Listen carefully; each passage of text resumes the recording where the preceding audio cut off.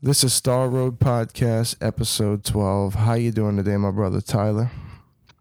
Starlin, I'm doing pretty good, man. How are you? I don't know if I could be better, bro.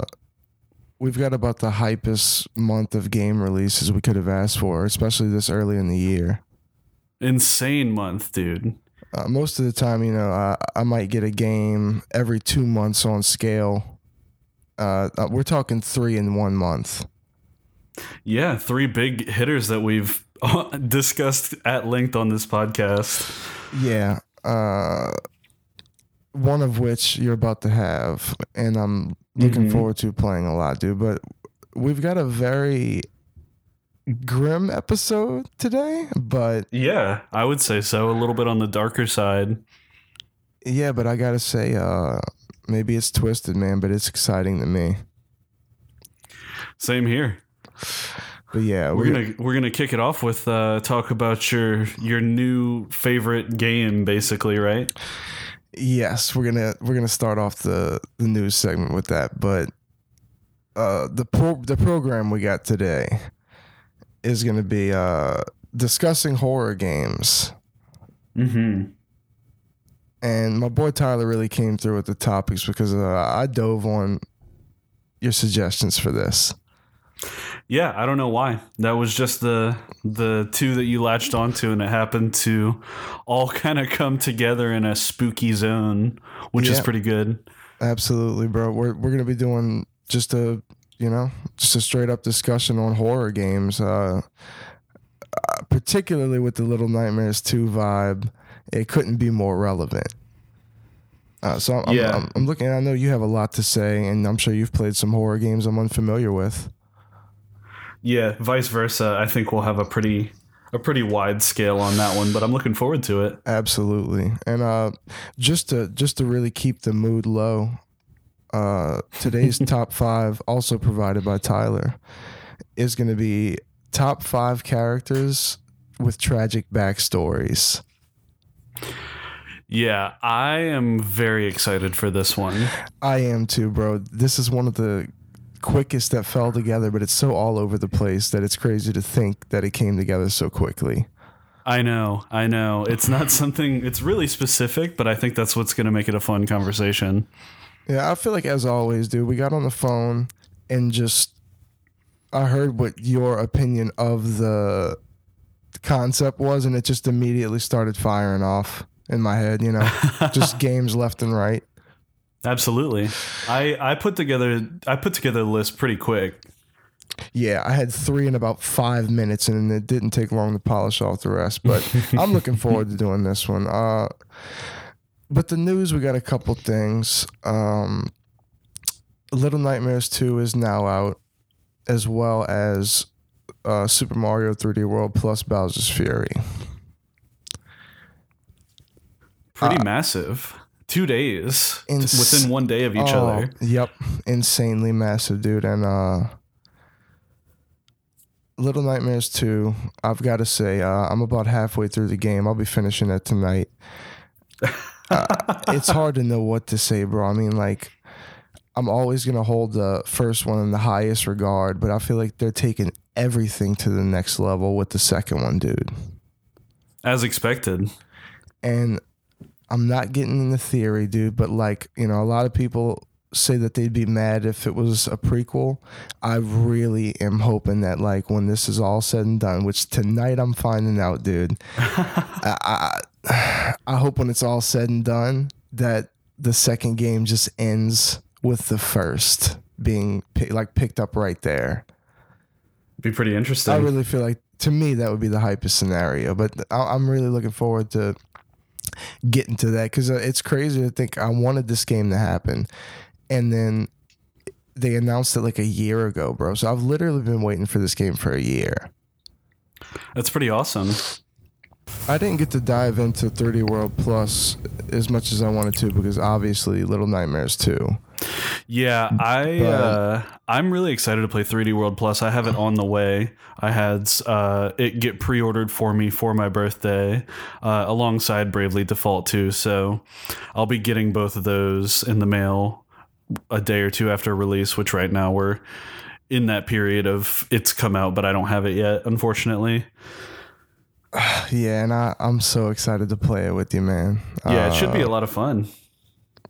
Definitely, especially because I haven't played the game yet, and I got a sick Bowser's Fury print with the GameStop pre-order. Yeah, I don't have. Did you actually show me what it looks like? I think you did. You sent me a picture of it, right?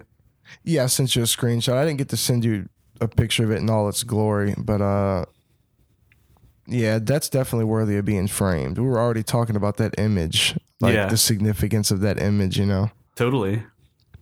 But I'm looking forward to that too, because when I fired it up, you either pick between 3D World and Bowser's Fury, like you have to switch over to it before you even start, you know? Classic Mario game, like Absolutely. re-release stuff. That's awesome. Yep. And any Mario release is a hype release, bro. I think that goes without saying. Definitely. But just a quick note. We mentioned before that they came out with the 1.5 Stardew Valley update. That's on consoles now. They couldn't have timed this worse for me. Because it's all stacking up on top of each other. I shit you not, Tyler. I shit you not. I popped in Little Nightmares and started to download the little update that every game has when you fire it up for the first time. And then the Switch decides to queue an update for Stardew. And I said, you know what, dude? This better not be what I think it is. And it was. Because I we only get to talk every 2 weeks, but my time, for whatever reason, between the last podcast and now has been a lot of Stardew Valley. I picked it up one day and I've played it daily for most of the 2 weeks. I mean, I've been back on it pretty hard, dude. I see. I haven't been playing for hours at a time or anything, but I definitely, an hour and a half, 2 hours here and there, man. The game kind of rekindled with me. It's going to get neglected for a bit again. Sorry. Yeah, it'll always be there, though. That's the best part. Yep. Absolutely, bro. The biggest thing in our news segment, I think unquestionably, bro, not only the fact that you had a birthday, but a previously mentioned care package was received by you from me. Yeah, pretty hype, honestly. Like some definite unexpected stuff in there. Yes, and I haven't gotten to talk to you much specifically about it, so I'm kind of excited to kind of hear your thoughts on the entries, Yeah, well, real quick, we can go down the list. The whole progenitor for the package itself is a failed trade of games from our childhood. I remember, I think this was after I had already moved away, but I was there visiting, and we traded or agreed to trade Yoshi's Story for Mario Tennis, both for the Nintendo 64. But I left it and just forgot to get the Mario Tennis. So here we are years later. I forgot about it for a long, long time. And then I remembered about it, and you said there's no absolute way. And I said I didn't even want Mario Tennis, just send me Yoshi's Story. And so, of course, you had to take it to the next level with a few interesting, exciting inclusions and one or two meme items as well, which is even better. Yeah, and before you get into the meat of it, the trade, it's so funny, dude, because even though looking back, Mario Tennis is never a game I would have traded, it really shows our true Nintendo boy nature that the trade itself was between Yoshi's Story and Mario Tennis. I know. That sounds like the type of shit you and I would put up on a chopping block as far as what we have in our catalog, what we're into, what we're looking to get from the other person. I think it's so relevant, Oh, absolutely. But yeah. So the biggest other ticket items in the package were equal footing for me. The movie promo Electabuzz Pokemon trading card. Now, I'm well documented that Electabuzz and that evolution line is my favorite Pokemon. Very well documented. Very on well that, documented, yes. and I have no shame on the matter. But dude, that was the last thing I ever would have expected to see. And it was so funny because I opened up the package and I took everything out and I was like showing my fiance, and yeah, like we were going through everything, and then I got to the Pokemon card because I kind of opened it from the bottom first. And yeah, because I didn't want to rip the label up. I could just cut through the tape at the bottom. Yeah. And yeah, dude, that was one of the last things that I pulled out, and I just was staring at it like for a good like minute, like just in a little bit of disbelief, because it's such a cool include. Like, it's a small but meaningful thing, and I know that's pretty much what you were going for, but you hit it right on the mark. And then the other big ticket item was my childhood copy of Pokemon Gold, which has been mentioned on the podcast before. That was something that I gave to you as a birthday present after I had Crystal, and that has now worked its way back to me as well, which is really, really insane.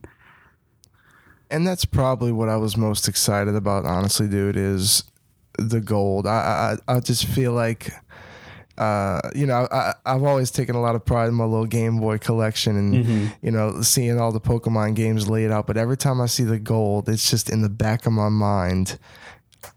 I feel like it's gravitating towards you because, like I mentioned before, dude, it's like I'm a silver boy, you're a gold boy. Yep. And we're both crystal boys. Absolutely.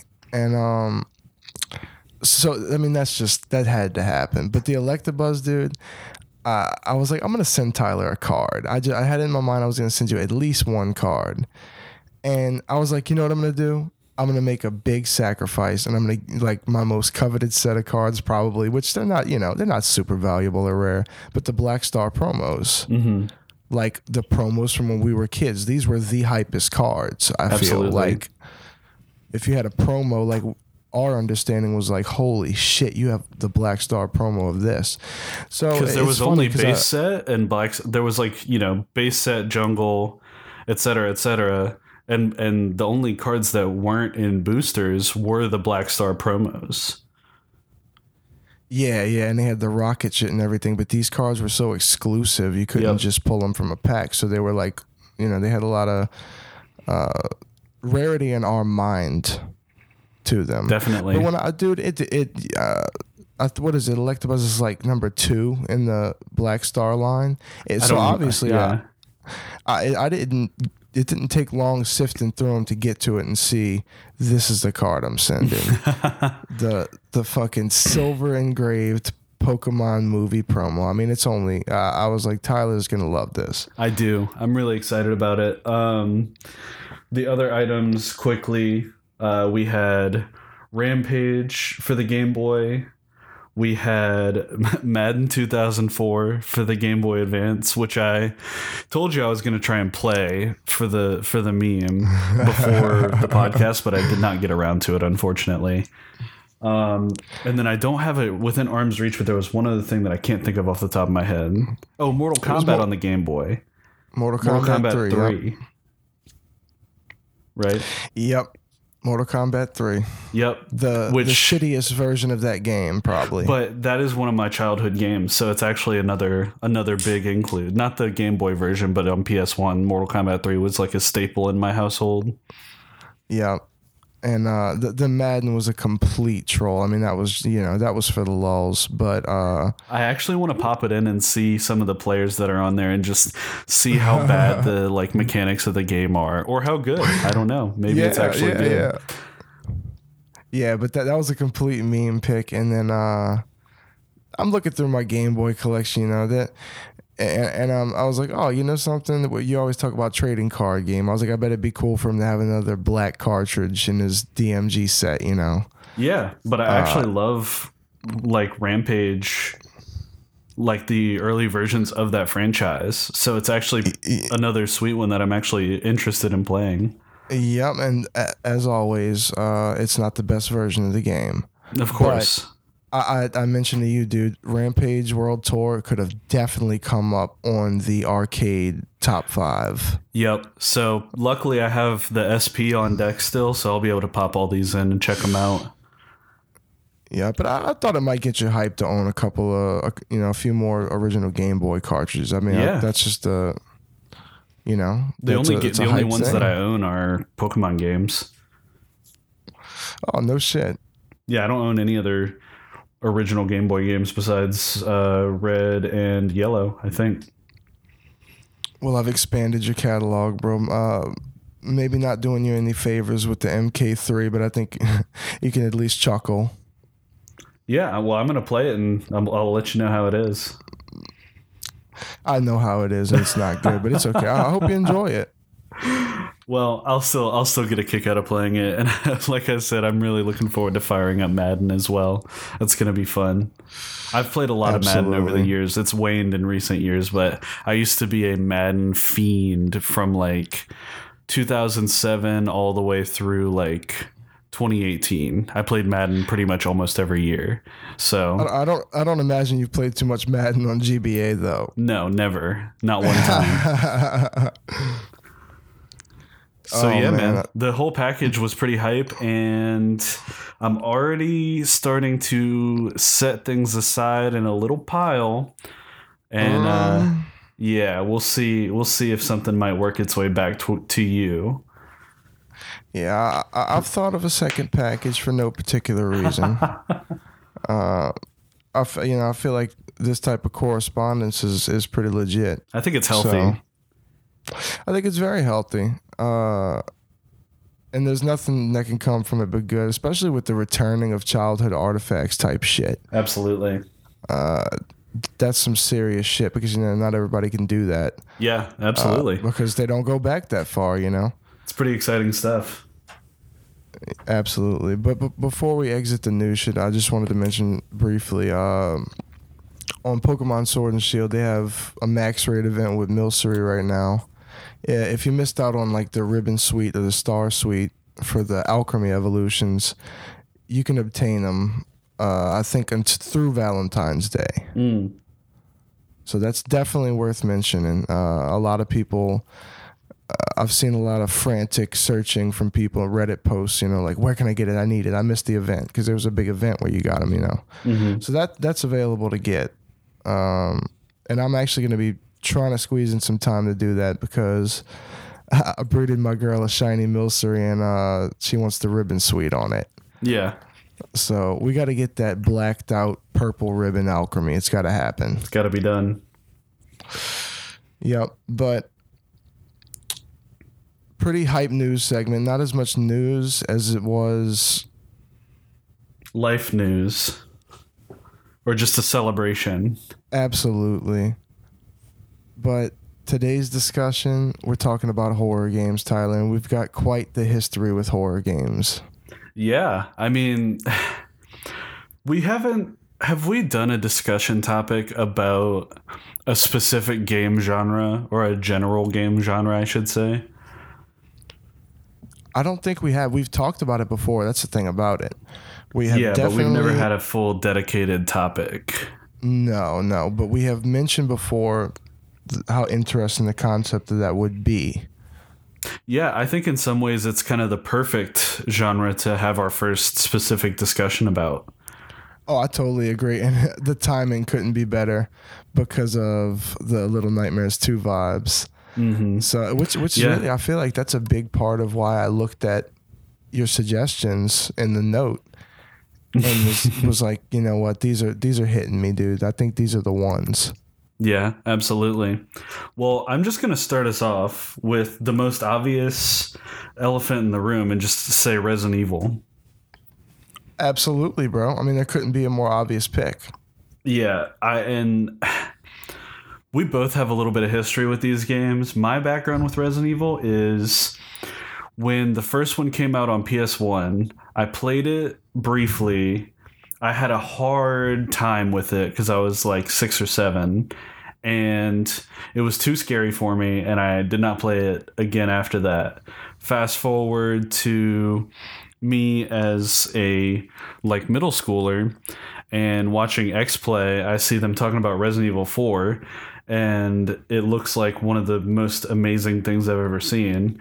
So that was my actual real entry point into the franchise. Which is wild, man, because like Resident Evil is something I was exposed to pretty early on. Mm-hmm. I feel like it might have came with the same time I told you that I had borrowed like the Final Fantasy collection from a friend of my dad's. Yeah. And I think I also had borrowed like Resident Evil for PS1. Nice. And then with the GameCube, I feel like that was where I really did a lot of Resident Evil gaming with the of course remake of the original, Zero, Resident Evil 3 Nemesis, and of course RE4, dude. I mean, like, do I feel like you had Code Veronica at one point too, or no? I don't recall ever having Code Veronica. Yeah. But yeah, dude, that's a legacy for sure. I still have not really played through 2 or 3 like all the way. I've played a lot of the first one, but I've never really gotten into 2 or 3. I kind of want to grab the remakes and just play those. Yeah, 2 is one I didn't actually finish. That was one I only got some hands on with, and a lot of people hold 2 in very high regard. 3 I finished and can speak for it. It's incredible. Yeah. As far as the whole, like, you know, the tank control Resident Evil games, it's up there. I mean, that's a very, very good horror game in general. Yeah. But I feel like Resident Evil is so proper to come up first, because when we think of horror, that was like the relevance of our time when it came to video games and horror. I mean, of course, we could talk about Silent Hill as well, but Resident Evil and Silent Hill are kind of like the 90s iconic horror games. Poster like child for that franchise, yeah. Absolutely, yep. Yeah, and Silent Hill I had a similar backstory with, where my parents actually rented it for PS1, and I was terrified by it. Just the sound of the radio and the music and the cutscenes and everything, like, it was just super spooky to me, and I never wanted to play it. And then as an adult, I played like the Silent Hill collection on PS3 or whatever, and I was like, oh my god, these games are absolutely mind-blowing. Yeah, man. I didn't get to own a single Silent Hill game at any point, but I feel like I had them for periods of time, and played them quite a bit. So, but I think I have enough, experience with it to know that it is definitely at the forefront of horror games becoming immersive to an extent. Like, absolutely, yeah. Creating atmosphere, you know what I mean? Like, and you've mentioned before, a lot of it has to do with like kind of like the restrictive controls. Definitely. I think the control scheme is one of your enemies in that game. Absolutely, dude. That's what makes it so scary, is it's hard to combat what's around you. Yeah. And also, I think there's a mystery. We've talked before about like the polygon style with the old 3D games, or the early 3D games. And I feel like there's something magical with horror games when you can't fully make things out, like to where like you have a polygon to go off of, but your imagination runs wild, because you think about like what certain things would look like if they were hyper realistic. Yep. Sometimes, and I mean, that's an old filmmaking thing too, is like the best monsters are the ones you don't see, or you can't really like fully comprehend. Yeah. Like something that makes no sense, like The Thing or like The Blob. Like you said, hard to comprehend. Therefore, it doubles the terrifying nature of it. Yep, and that's straight from Lovecraft. I mean, cosmic horror, like that's like the whole thing with all the Lovecraftian cosmic horror monsters are like, if you really fully like behold it and try and comprehend it, it actually is impossible, and you'll actually just like die or be enslaved. Yeah, which I just think is so cool. It's funny that you say that too, because it brings on a whole new level of it, to where you think about where horror games got inspiration from, because obviously it's hardly ever from other video games. Right. Well, especially the earlier ones. Yeah, absolutely. But I feel like horror might be the only genre that like games have nailed better in recent years than movies. You know what I mean? I feel like just over the years, for the most part, with some rare exception, horror movies have just gotten worse and worse. But it seems like horror games just keep getting more and more immersive and scary because, you know, a lot of modern technology makes things very, very sort of like tense pretty easily. Yeah, no question, dude. And of course, these games come out and they do go on to inspire later horror games. Absolutely, yeah. But so it is interesting to think that to this day, we do still have original concepts coming from like things that exist. Like, for example, a lot of the like when they take biblical elements, on the hellish side, like because you don't consider things like Doom, for example, or like Dante's Inferno as a horror game, but I feel like you almost could approach it with that mindset. Definitely. Because it's a horror. These games are like a horror to you. Like if you think about life in the broad spectrum, these situations are horror. Absolutely, yeah. That's a good point. We've gotten to a point where the horror games seem to focus more on immersion. Like now we're at a point where they want you to be like, they want you to feel in it completely. Yeah. Like they're making Resident Evil mostly first person. Mm-hmm.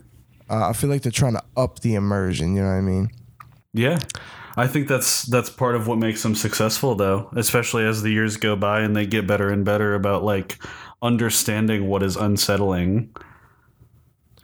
Yeah, and I think it would be safe to say that when it comes to story, like you get the most depth out of horror games. Now, aside from RPGs, of course, but when it comes to like backstory, mystery, like all the things that really pull you into games in general. Storytelling, just in general, yeah. Yeah, exactly. Like horror, it has a way of really, really doing storytelling in a great way. And we've talked about Little Nightmares, but that game has to come up on this discussion. Mm-hmm. It mostly makes me think about the lore side of things, because you play a horror game and you see what you see, but you're not being told everything or hardly anything.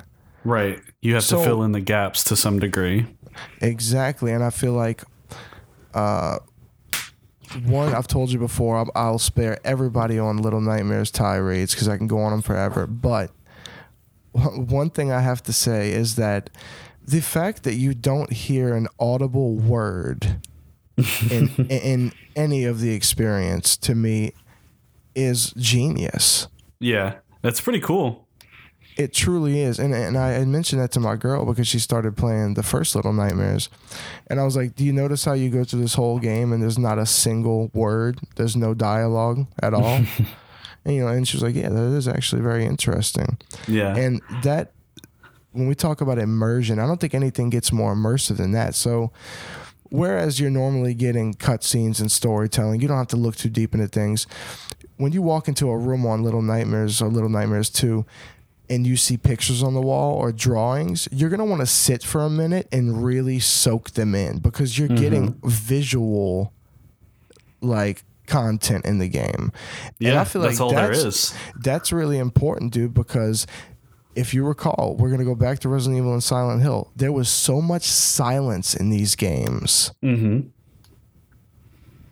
And I feel like that is, of course, it's integral to horror in general because of like jump scares and things of that nature. But this is a totally different side of that.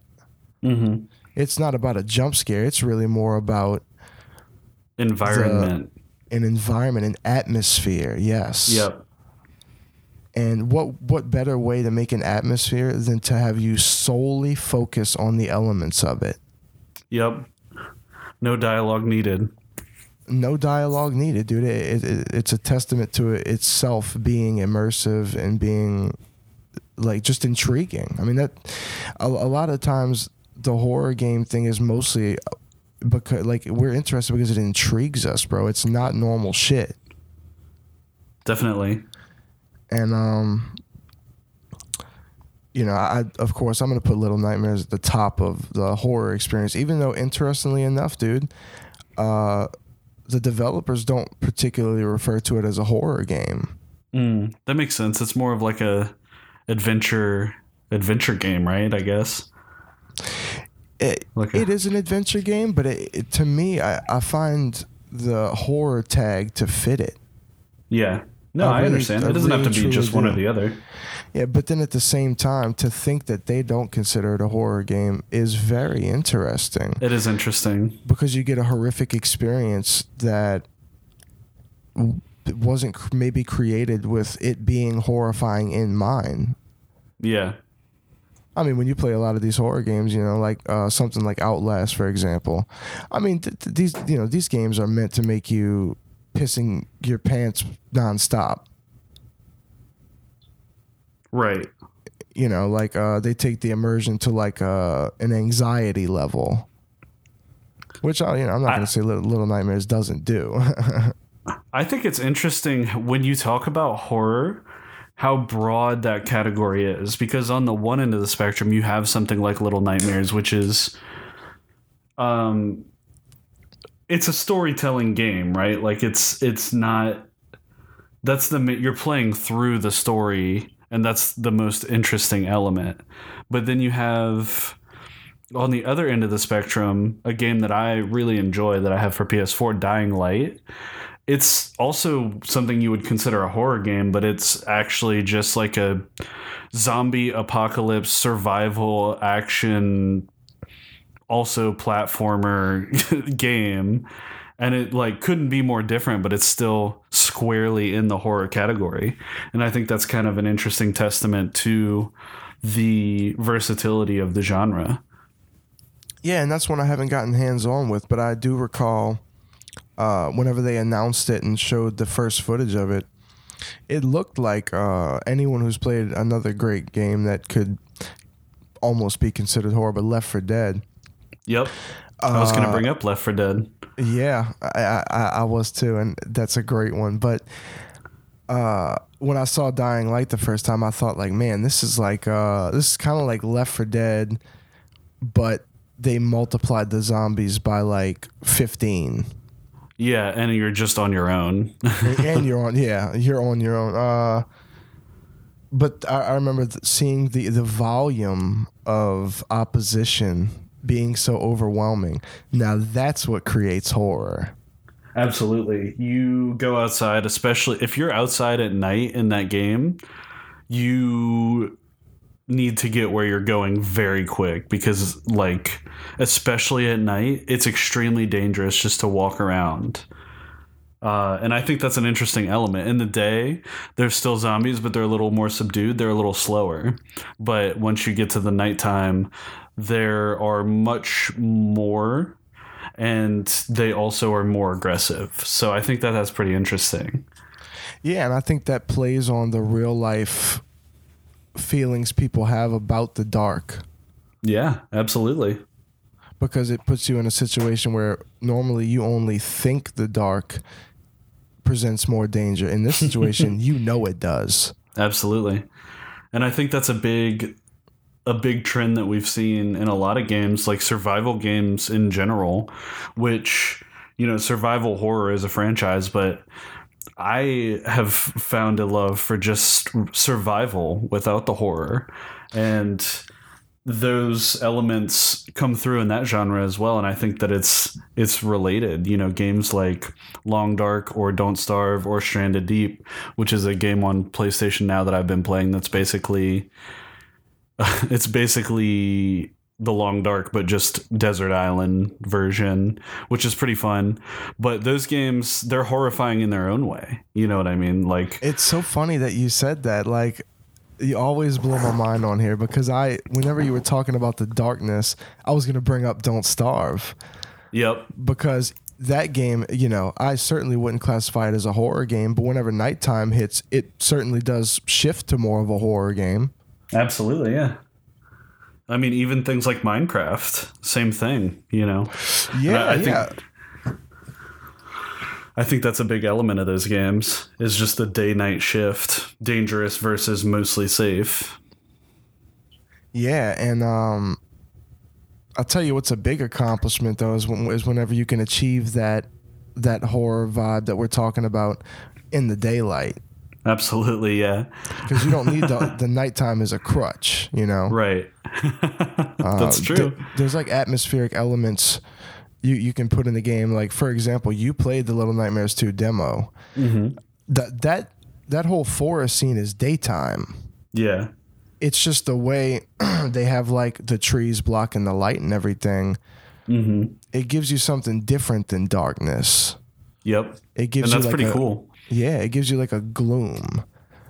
And I feel like that's something that like Silent Hill did also, is kind of like more fog than darkness. It had a fogginess to it that makes you uneasy like the darkness, because when you can't see through fog, I mean, you're going to wonder what's 10 feet in front of you. You can't see what's 10 feet in front of you, you know? Mm-hmm.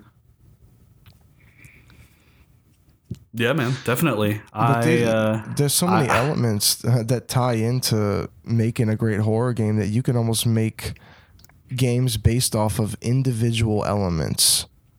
And they do. Yeah, just with one thing in mind. You know, you could go into a game like... And when we talk about this, it makes me think of games I would have never considered horror games, but you could almost consider like Half-Life a horror game. I think it is. It's like a horror shooter to some degree. Think about Ravenholm. Same with like Doom.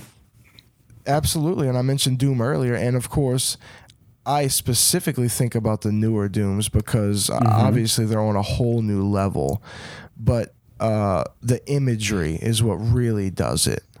Yeah. You know, when you walk around in a hellish environment and you see crucified skeletons and shit, that's horror. What do you think about something like Quake? That's a little bit on the same wavelength, but it's more aliens than... I don't know. It seems pretty similar to me. Yeah. I mean, you know, when it comes to shit like Quake, you get that feeling anyway because you've got essentially foreign creatures in your face. I mean, anytime you got that scenario in any type of environment like that isn't like, you know, maybe an RPG where you're fighting animals in nature, that sort of thing. I mean, when you're face to face with some alien creature with a weapon, suddenly the horror shit kicks in, especially because Quake also has that, it's alien-y, but it's also kind of demonic. Yeah, absolutely. But yeah, you had mentioned Left 4 Dead earlier. Yeah, man. Those games are games that I have played a lot in the past and not recently. But I own both of them on Steam, and I definitely want to get back into them at some point. I've been meaning to go back and replay Left 4 Dead and Left 4 Dead 2 for quite a while now. Yeah, and it's funny because I had played both games a lot, dude, especially the first one back when 360 was what we were playing. Like everybody was playing there was a point where everyone was playing 360, man. And everybody was playing Left 4 Dead. And everyone was playing Left 4 Dead. And obviously PC is definitely the way to go as far as how to play it. Yeah. But I think so. In recent years, though, I kind of went back and was like, you know, I want to play the first Left 4 Dead. And I found that to be like a morning thing. I feel like Left 4 Dead was such a great game to like, it's so random to bring up, but just to wake up, hop on, and just play some Left 4 Dead, dude. Not even particularly with people, just single player campaign on a high difficulty. Yeah. And That's funny. I never thought about that. Yeah, I think when of course, we got more content with the second one, but whenever they came out with the first one, I found the fact that you could get so much out of replaying these chapters. Yeah, they're like individual levels. Yeah, it's a mood, dude. It's like you're like, you know what? I'm in the mood to play this, and you just pick that. Like, you know what I mean? And that's something with replayability on like horror games. Whenever you get to select scenarios, that's something you don't see often.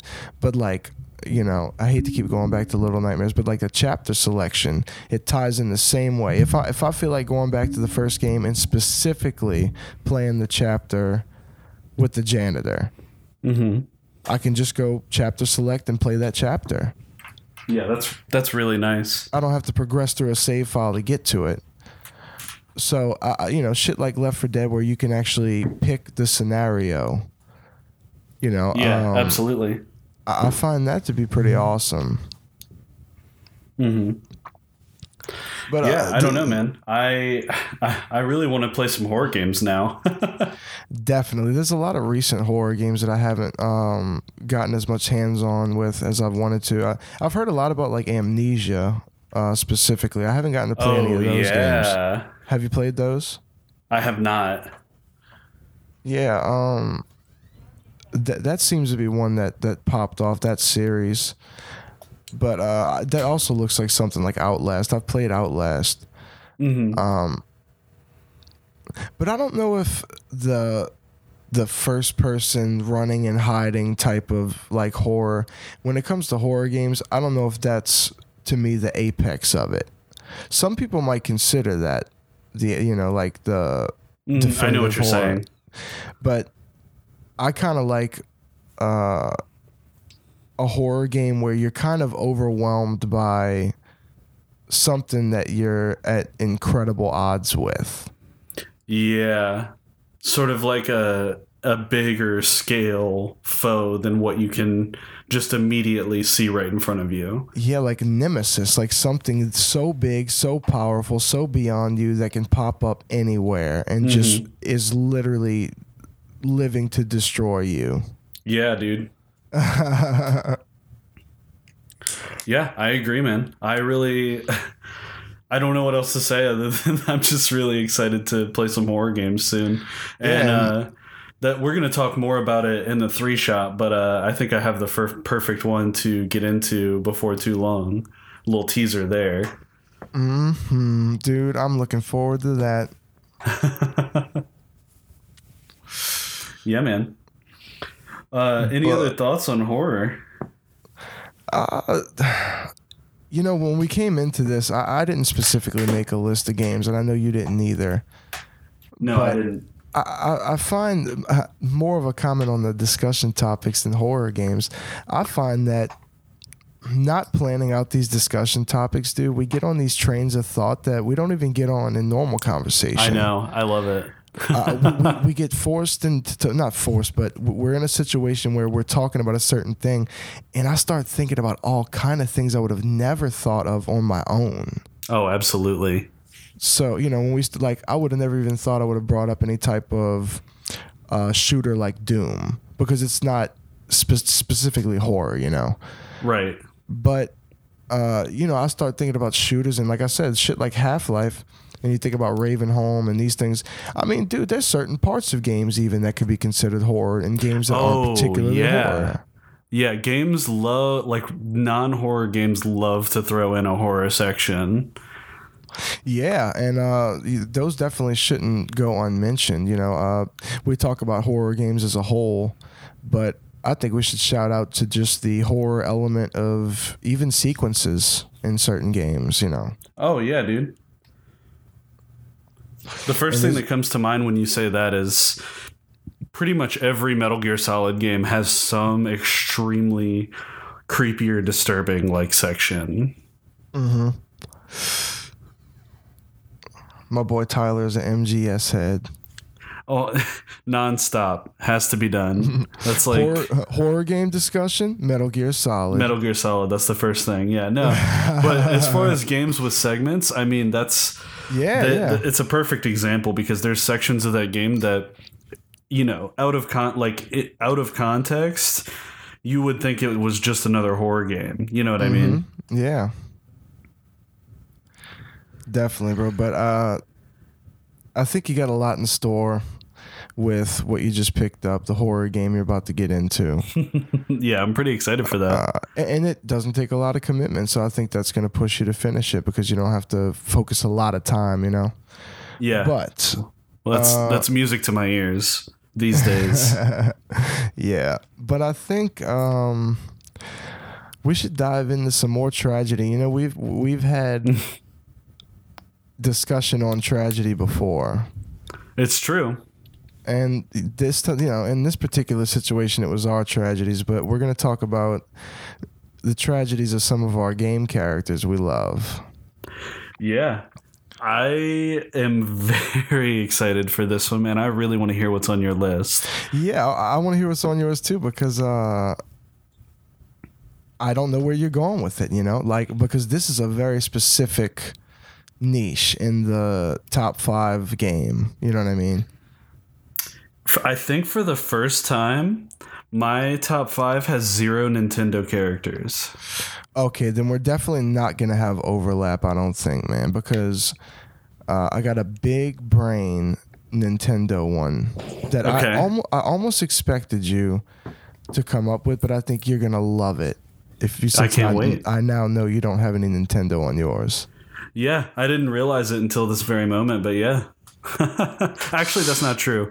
Darn, I do have one Nintendo character, so maybe that's the one. But we can get into it, man. Do you want to start off with an honorable mention? Yeah, man, I'll start us off with an honorable mention. I want to start off with the player, you, from Stardew Valley. Ooh, okay. Now, I brought up on a previous top 5 we did, Gaming Underdogs, the grandpa. Yep. How you get the deed, right? Mm-hmm. And I mentioned that the opening sequence is marvelous to that game. Right. But when you look at that opening sequence, I didn't get into it, but this is a perfect time to. I mean, you're basically shown an office setting, something you're going to relate to so well. And, you know, it pans over, everybody's working at their desks. And then it pans to you. And it's just, and it's funny, there's like a skeleton at its desk that's just, you know, everybody's working and there's a skeleton there, just kind of showing that everybody's just working and dying there. Yeah, it makes sense. Like anybody in the world, you know. And of course, that is relatable. You know, it pans over to you at your desk, and you know you're crying.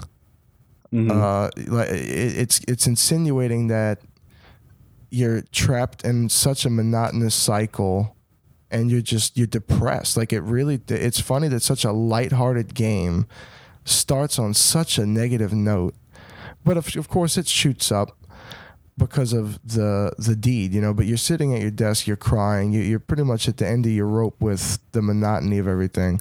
But you have that letter that your grandpa left you in your desk, and you open it, and it's like this really moving letter about how, like, one day the monotony of everyday life is going to get to you, and when that day comes and you open this letter, there's a place waiting for you that I've like kept for you. Wow. And it's like really moving, dude. But that's heavy. But I find it to be a tragic backstory, though, because before you are this character, it's so funny that there's no name to the character because it's just you. Whatever character you create is at its desk. Yeah. And but you know, it's a tragic backstory because it's something we can all relate to. You know, life sometimes can feel monotonous. Yep. And this is one of those scenarios where, you know, we kind of get to re-experience that in the opening sequence of a game. So my honorable mention had to be the player from Stardew Valley, bro. Everything's looking up in the end, but we're talking backstory. So not everything starts off so nice. Yep. Well, what you got for an honorable mention, bro? My honorable mention is also a Nintendo character, like another Nintendo character. So I have 2 total on my top 6, you would say. And this is my honorable mention because there's things that in the actual canon of the game that are left a bit vague, but I chose Silver from Pokemon Gen 2. Oh. Because this is not really something that's discussed in the games at all, but we know through other sources that Silver is Giovanni's son, and he was basically abandoned by Giovanni at a very young age and left to fend for himself. And it shows because he's a complete, prick. But I mean, it's so crazy because when you find out, he is the way he is because he comes from bad stock and he was abandoned by his father and stuff. You can't help but feel for him. And I think that that's pretty interesting. Kept it as the honorable mention because, like I said, none of that is in the actual games themselves. But nonetheless, I think he's a very tragic character that's obviously very near and dear to our hearts. I think it's a great pick, and I think the actual mystery of the backstory and just knowing tragedy lies within it makes it even more interesting than a normal pick. Yep. But I definitely didn't expect that, but I love it, bro. Let's hear your number 5. My number 5 is going to be the main character from Bloodstained Ritual of the Night, Miriam. Okay. Reason being, she's what's considered a shard binder. First of all, she was orphaned. I mean, that's the beginning to many tragic stories and characters that we've come across in gaming. Oh, most definitely, and yeah. movies and anything. I mean, that's a tragedy. That's classic tragedy. Yes, but on top of the being an orphan, you see in the game that she was to get to the point, she was kind of a test experiment from like a sorcerer who kind of picked her up from being an orphan but did not have the best intentions. So he's trying to connect to the hell side of everything, and he's kind of using her as a vessel. So she gets infused with this like cursed energy, which makes her become a shard binder. And so they don't get too in depth on the experiments with the rituals and stuff, but that's what we were just talking about, how sometimes leaving it vague makes it more eerie. Definitely. You know that she was being used in rituals to try to open portals and whatnot, but you don't get to see exactly what type of experiments and shit. But just I got you. And also she goes into hundreds of years sleep. And then wakes up with a lack of memory, which is another thing that we come across with a lot of tragic backstories. We find a lot of characters in games that don't remember their past. Yeah, are searching for their memories. Yeah, which is a tragedy in itself. Being a test subject as well. Exactly. Yes, dude. Absolutely. So I find like Miriam's story encompasses a lot of tragedy all at once. It's a lot to talk about, but I think I summed it up enough. Yeah, man. That's a good pick. Also a great game. Yeah. Bloodstained Ritual of the Night. That's a game I dove on and did not stop till I completed it. Yeah. And pretty awesome actual horror vibe in that game, kind of not too immersive with being like eerie or anything, but just a lot of dark demonic imagery. Yeah, man. That makes Miriam sense. Made the list. Nice, dude. Well, my number 5 is a little bit more of a fun pick. Before we get into the really, really dark stuff on my list, Sable from Animal Crossing. You son of a bitch. Okay. Did I snipe your big brain play? Yeah. Yeah, you did. Where was that on your list? I mean, that was up there, dude. It wasn't number 1, but it was fucking up there. Go on. All right, man. Well, we'll get into it. All right, man. But yeah, no, I had Able Sisters as a collective. Yeah. Okay. Well, I think that that we're on the same wavelength then, because yeah, Sable is the one that we have the most sympathy for. So that's great that you picked Sable.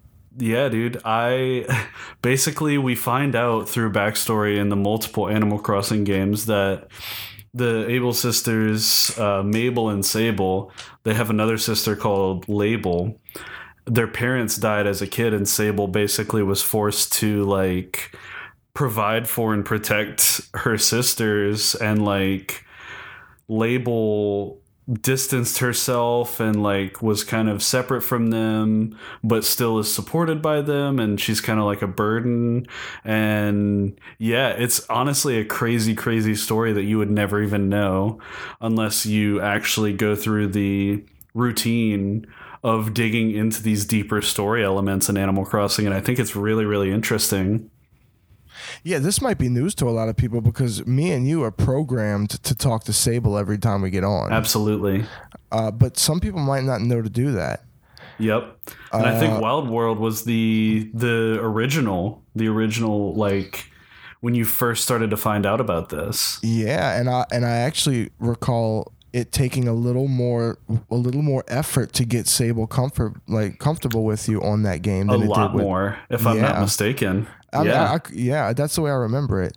But definitely. And they mentioned that Label, they get in an argument of some sort that makes her go away. Mm-hmm. They don't touch on that.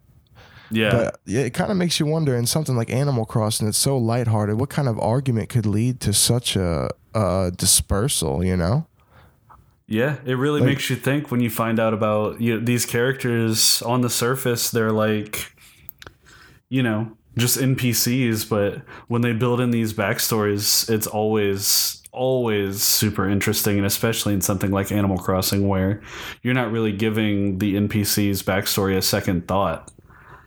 Yeah, they create something with the Able sisters. It's like the most thought-provoking thing in Animal Crossing. Definitely. And it's also tragic to know through dialogue with Sable that like Mabel, it was too young to really even like remember their parents well. Mm-hmm. Yep. Which is also a tragedy in itself just for Mabel. Well, I'm sorry I stole your thunder on that one, my friend. Dude, anytime you have any overlap with me, all it does is beef up the pick. Absolutely. It gives us a twofer that I think makes a mini discussion topic. Yep. And any day we're talking about the in-depth lore of Able sisters, I'm living for it. All right, man. Let's hear your next one. All right, bro. And also, listen, I wanted to mention at the beginning of this list, Mallow was one that I really wanted to put on, but I went into his tragic backstory in the underdog segment. So I didn't want to like reiterate all of it. Mallow was definitely a hot contender, but I already went through that. Nice. Makes sense. For my next slot, bro, I'm going to go with Primrose from Octopath Traveler. Ooh. Now, this is a game that I am currently playing through. I've not gotten to this yet, so tread lightly, but I'm interested to hear about it. Well, how lightly would you like me to tread? Not too lightly. Not too lightly. I'm probably not far off of it. I am digging into the game pretty good. It is very, very quick into her initial, like when you get to her, introduction. And before you actually set out with her and everything, you get these, with all the characters, you get their beef of their backstory and where they're at. Yeah. But with Primrose, I found it to be the most interesting of all the characters. Yeah. And because of the tragedy of it, her parents are murdered. She used to, from what I remember, be royalty. Like her parents were a king and a queen. They were murdered. She was exiled. She goes from being basically royalty to being a gypsy. She finds refuge in this fucked up bar, which this is a place Square Enix hasn't gone a whole lot, but they go pretty dark with Primrose, man. I'm talking about they insinuate sexual abuse. Mm-hmm. And I found that was very intriguing to me because you're playing something like Octopath with the 16-bit looking style, you know, and you would never imagine it go in such a dark place. The first thing that comes to my mind when you say that is the part in Final Fantasy VII, right after you get out of Midgar. Yep. I was thinking the same thing, dude, was Final Fantasy VII, because that's another one of the rare scenarios where they get like that, you know? Yep. But no, man, you know, she finds refuge the only place she can, and unfortunately, it's a very fucked up place. And, but of course, with all of these characters, for the most part, dude, they overcome. Mm-hmm. But just, I had to pick Primrose. I won't go too deep into it. I want you to enjoy it, but very blown away to see them get so tragic with one of these 8 characters. Because you got some like Therion, who's just a douche thief. Yeah. And there isn't really much more to it than a douche thief looking for some treasure. Mm-hmm. But then you get to Primrose and you're like, holy shit, you know? Like, so yeah, I had to put Primrose on the list, bro. Nice, dude. What you got for us my next? My next one's going to be Wander from Shadow of the Colossus. Now, this game, on the surface, the story is a light touch. But it's one of those games, like Little Nightmares and like a lot of other games that we really enjoy, where a lot is left up to interpretation. A lot of the story is told through symbolism.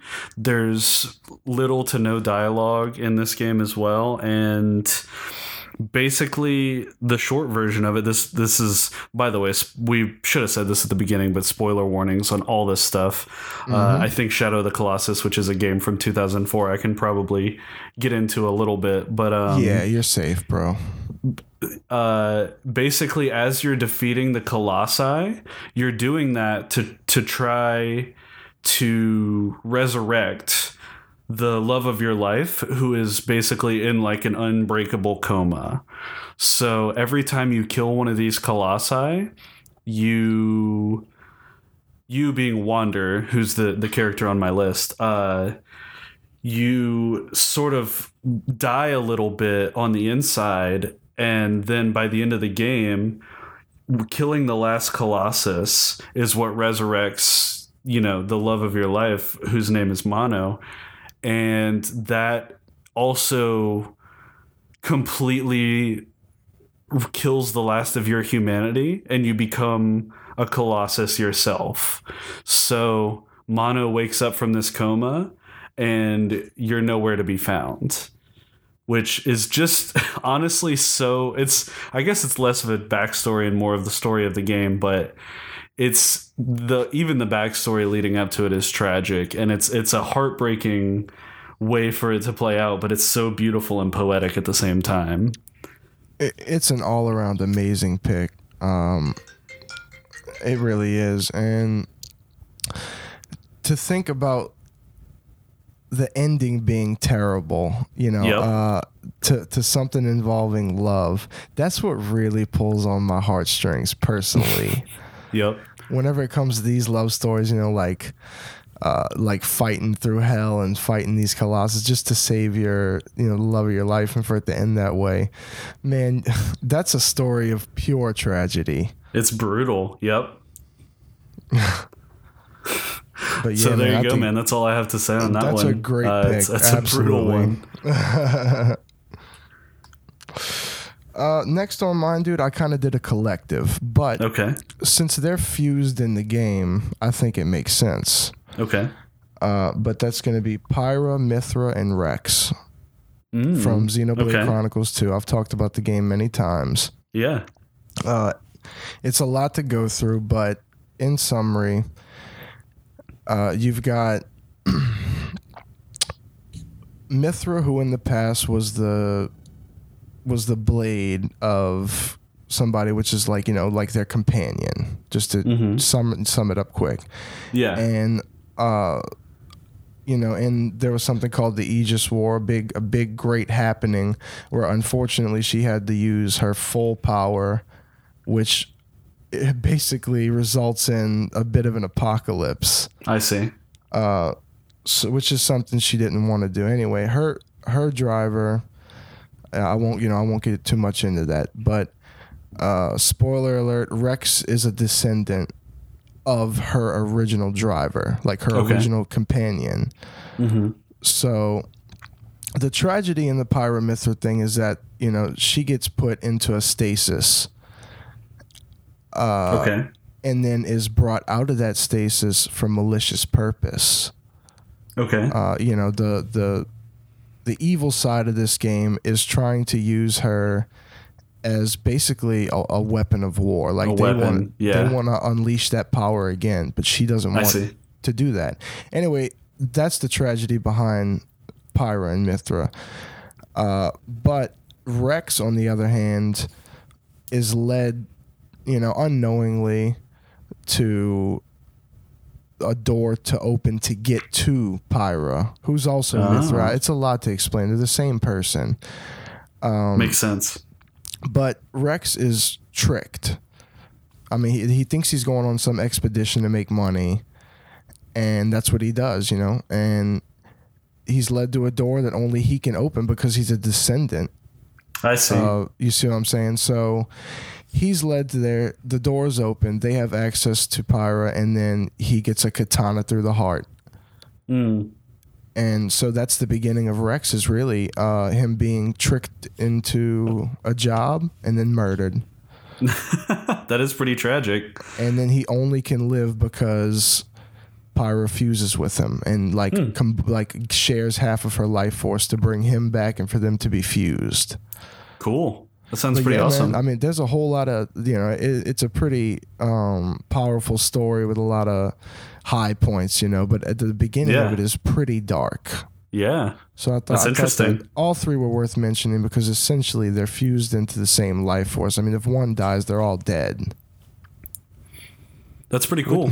Which is also a tragedy if you think about it. I mean, you know, to know that you're not just in harm's way, but people you care about will die with you, or most definitely will feel the pain you feel, you know, based off of your mistakes. So yeah, that was a dead ringer.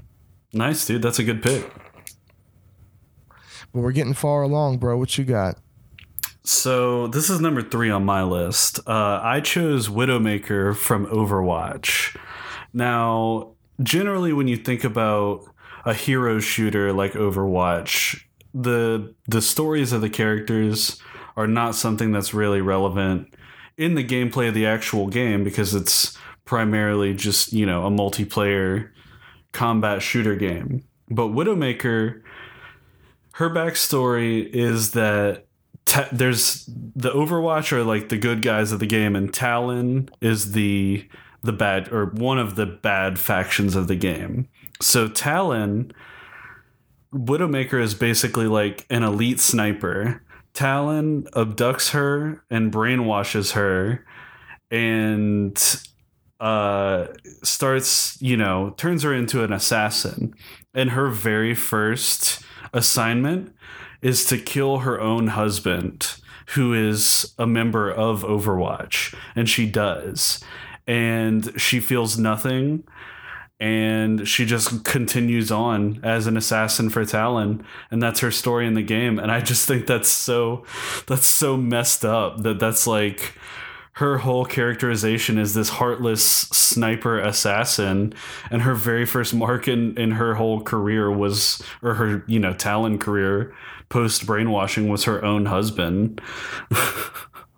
Widowmaker made herself a widow. Yeah, exactly. That's her whole thing. That goes right back to the love thing I said, man. You know, even if she's remorseless, that's sad from the outside looking in. Absolutely, it's tragic. You think about how terrifying it might be to come to, and oh my God, you've done something like that. Definitely. I think that. You want to talk about horror discussion? That's the apex of horror right there. Definitely. Absolutely. Yeah, excellent pick, bro. And it's funny because like you said, that's a totally unexpected one. You wouldn't normally think to look into a game like Overwatch where a character backstory is definitely not the focal point when you hop on.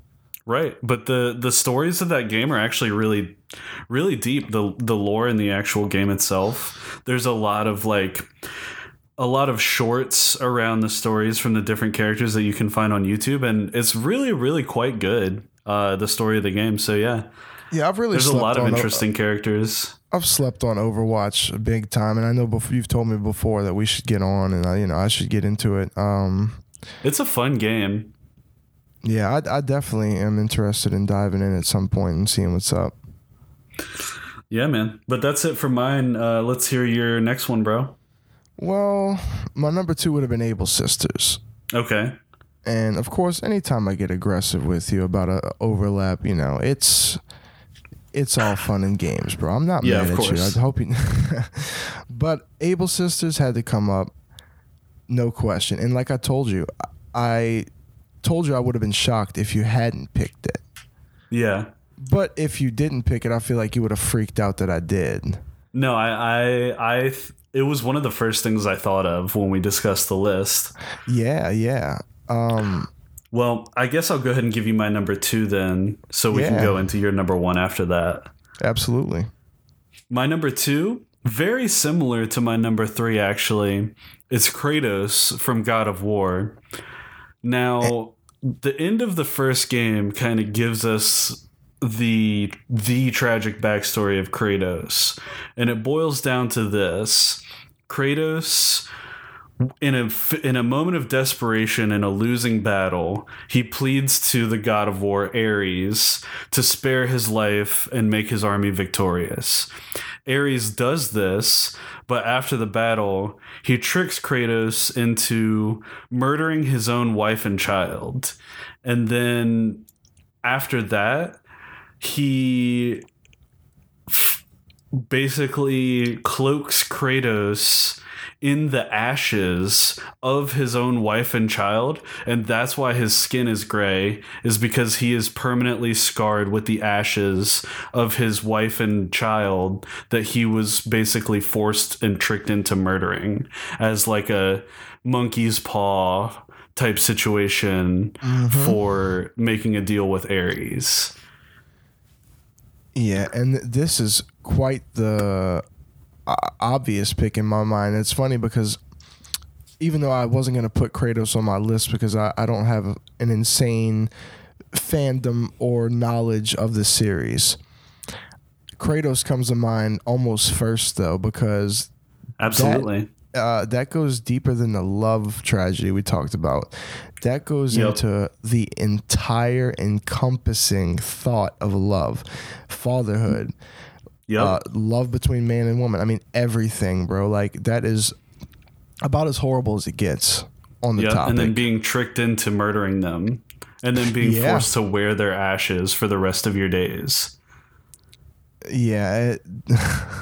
Does it get any more tragic? Nope. I don't think so. Well, maybe. We'll see about these number 1s. Yeah. Well, let's hear it, man. What you got? I guess I'm going to go ahead and do it, bro. If you know, you know. The gnome with the sausage from Little Nightmares. Okay. This is a big spoiler warning for the next 60 seconds or so. Just to I told everyone before. For the DLC, right? Primarily. For the DLC. This is, this isn't main story spoilers, but basically the summary of the Secrets of the Maw DLC, which you could call this the tragic backstory of the runaway kid, because the spoiler is, unfortunately, the gnome with the sausage from the main game, that Six decides to skip over the sausage and eat the gnome, is the runaway kid. Okay. Wow. And this had to be number 1, not only because of my enthusiastic nature for the lore and just the underlying elements of the game, but this moment that already was pretty unsettling, because you go through the game and you see Six's hunger develop, and it gets it gets gruesome. Mm-hmm. So the gnome is standing there so innocently, like holding out a sausage, like, oh, you're hungry. Like it sees that Six is starving, so it holds out a sausage. But I mean, she just skips over the sausage and just dives straight in and just devours the neck of this innocent gnome that was only trying to help. Wow.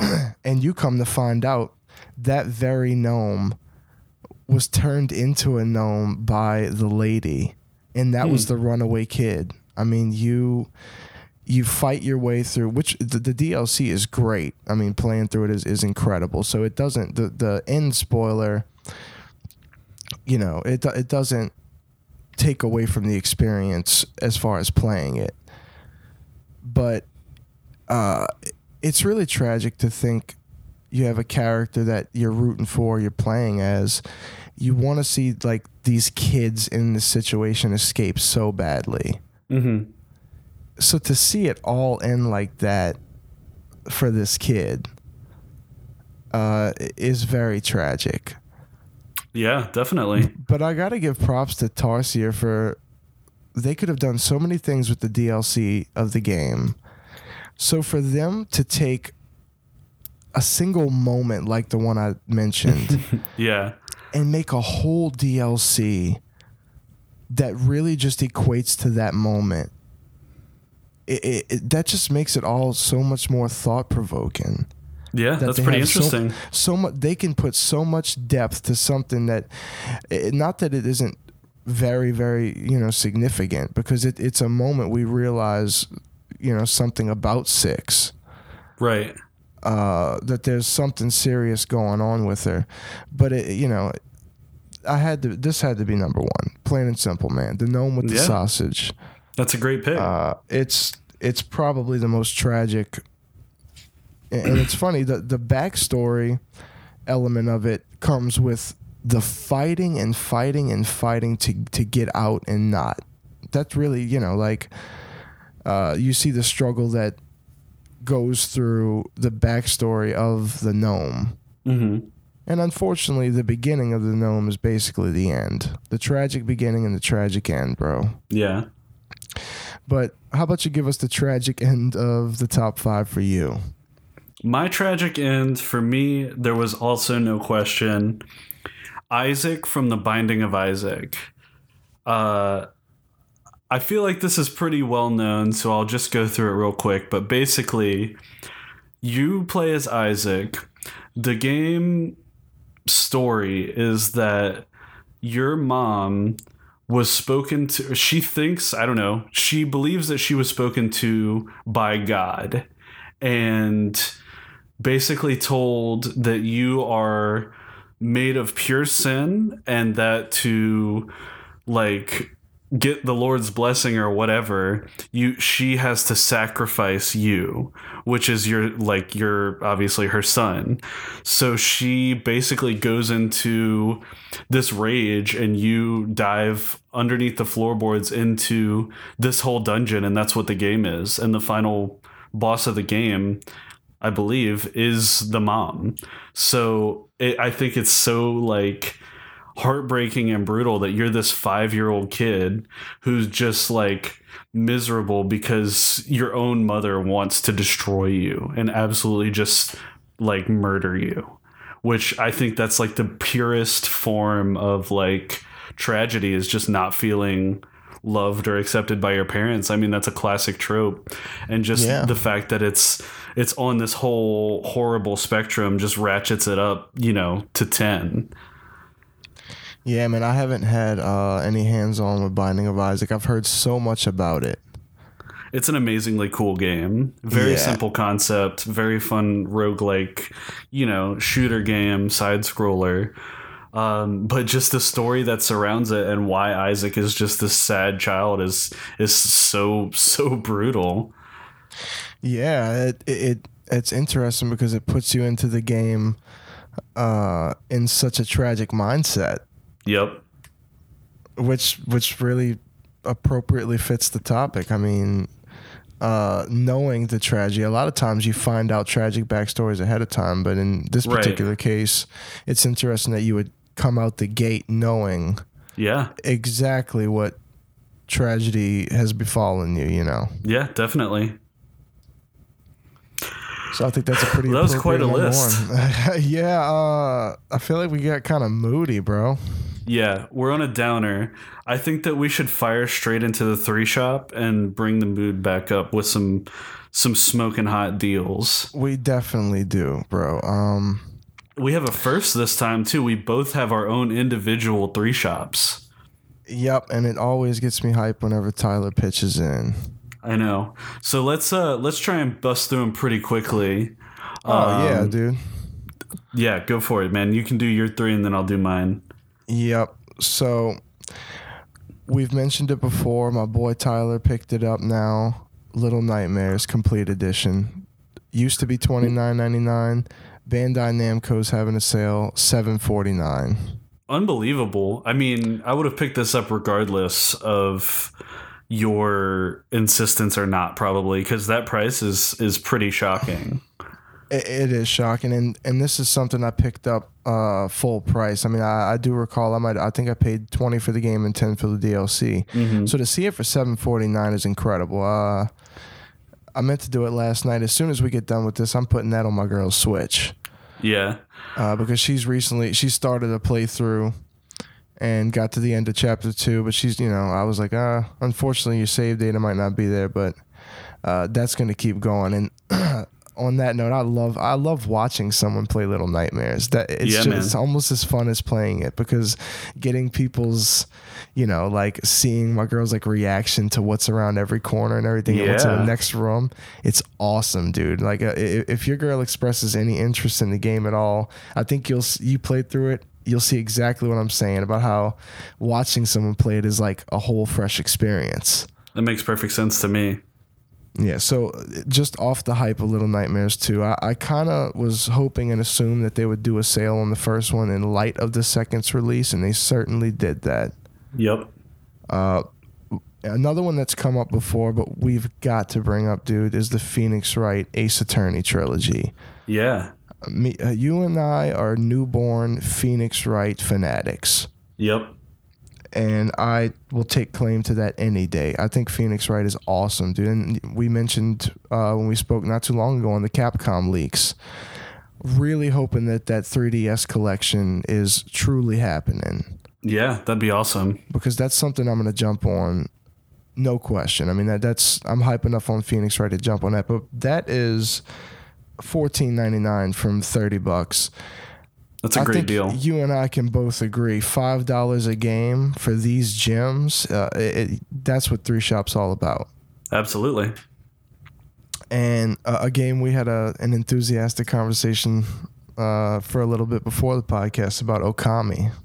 Yep. I love Okami so much. Mm-hmm. Down from $19.99 to $9.99. I think you and I can both vouch that $10 for Okami, it's a waste of $10 not to get it. Yeah, no brainer. No brainer. I told you earlier, man, we talk about games that we really wanted for systems that we didn't have at the time. When I was a GameCube boy and I saw Okami everywhere for PS2, you don't know how much of a burning desire I had to have and play Okami, dude. Definitely. So if I hadn't already purchased it on Switch, $9.99 would be a no-brainer. Yeah, most definitely. But that's my 3, bro. What do you have for the people today? So Ubisoft has put the Assassin's Creed games on sale that are on the Switch, which is Assassin's Creed 3 Remastered is on sale for $15.99, down from $39.99. The Rebel Collection, which is Black Flag and Rogue, is $19.99, down from $39.99. Now, the Assassin's Creed games, I've not kept up with them. Over the years, I played all of the first ones up through Assassin's Creed 3. But I think that's an incredible deal because these are critically beloved games, especially Black Flag. And to have them available for less than $20 for for both of them, and $19.99 for 2 different games together, I think that's a great deal. Yeah, absolutely. And I've only played early Assassin's Creed games, but knowing the scale of them, 2 things I'm hyped to hear: the prices on them, pretty good for the scale of game you get. Definitely. And also just the fact that we're talking about something like Assassin's Creed being on Switch at all. Yeah. I mean, that's a pretty cool time to live in. I mean, Assassin's Creed is never something you were accustomed to seeing on a Nintendo system per se. Definitely. So that's pretty hype that you can even put that on a sale list for the Switch, Yep. And then I got Hades. It's only on sale for one more day, but it's on sale from $19.99 for $19.99 from $24.99. And the main reason I wanted to mention this is even at $24.99, I think that's a good pickup. This game was nominated for and received awards in the video game awards the last time around. Yep. It's a game that I've heard a lot of good things about, so I'm probably going to pick it up while it's on sale. But I've not personally gotten to play it yet, but I do think it's noteworthy.